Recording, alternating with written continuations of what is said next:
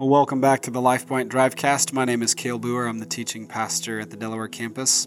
And in our Sunday mornings right now, we're in this series called Love's Pure Light, which is in some ways kind of an Advent series in a sense. We're working towards Christmas Eve. We're going through what have sometimes been called the Advent candles. And we're talking about hope and joy and peace and faith and working our way through Colossians chapter 1 as we prepare our hearts for the coming of Christ. Here in the Drivecast, we're going through these devotionals. Just a reminder as you listen with each of these audio Drivecasts, there's also a devotional written out for you by our writing team. They've done a fantastic job, so that could serve as an Advent devotional for you as we head toward Christmas. But Advent means coming, right? It's Latin for coming. And so what we're doing here in this season is we're really looking back to the first coming of Christ and celebrating that Jesus was born, that light came into the darkness. And we're also looking forward with longing and anticipation to his second coming when he returns and he makes all things new. And I want to read to you today from Micah chapter 5, verses 2 through part of verse 5. It says, "But you, O Bethlehem Ephrathah, who are too little to be among the clans of Judah. From you shall come forth for me one who is to be ruler in Israel, whose coming forth is from old, from ancient days. Therefore he shall give them up until the time when she who is in labor has given birth. Then the rest of his brothers shall return to the people of Israel, and he shall stand and shepherd his flock in the strength of the Lord, in the majesty of the name of the Lord his God. And they shall dwell secure. For now he shall be great to the ends of the earth, and he shall be their peace."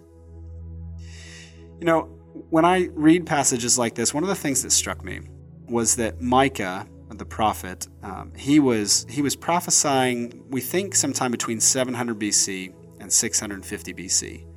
And so that's just a few generations away from the time when the northern kingdom of Israel has already been destroyed, and the southern kingdom of Judah is about to be, 50 to 100 years later, depending on when this is about to be destroyed by the Babylonian Empire and sent into exile. And I think about how a passage like this would be so encouraging, something to hold on to, right? Something that gives hope during that time of exile and in the centuries afterwards, as the people of Israel are longing for, Lord, when? Right? When are you going to change our fortunes? Lord, when are you going to bring the kingdom? And you've got this promise, right, that out of Bethlehem, this little town in Judah, there's going to come forth from Bethlehem one who's to be ruler in Israel, one whose coming forth is from old, from ancient days, one who is both man and, as we find obviously taught in the scriptures, who's also God, Christ himself, and how he is going to shepherd his people and that he will be their peace.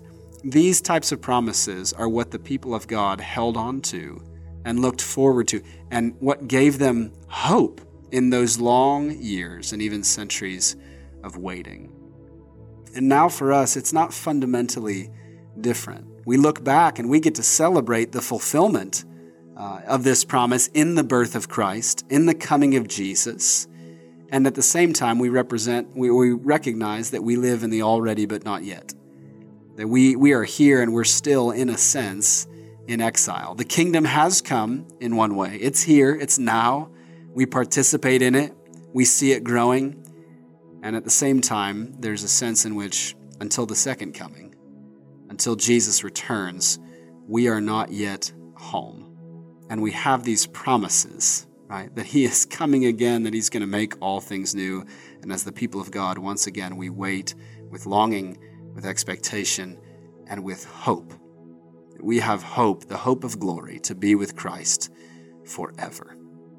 And so I want to pray for us. I want to take a moment and pray and thank God, ask him to remind us of the hope that we have in him, and then encourage you today as you wait, as you live as an exile here. And we're in this Christmas season, looking back to the first coming and then looking forward to the second coming, just to pray along those same lines and ask God to just awaken your heart, right? Keep your eyes fixed on him and to hope in him that way. Let me pray for you. Father, we thank you for who you are. We thank you for what you've done, and we thank you that you keep your promises. You have sent Christ, our Savior, your Son, in the flesh. Jesus, you lived a perfect life and died a brutal death on the cross in our place. And then you rose again that we might have new life. And Jesus, one day you are coming again. Will you help us to live well? Help us to live faithfully. Help us to live with that assurance, that hope that we have in you as we look and we long and we wait for your return. Lord, we love you. It's in Jesus' name we pray. Amen. Take some time now to pray for yourself.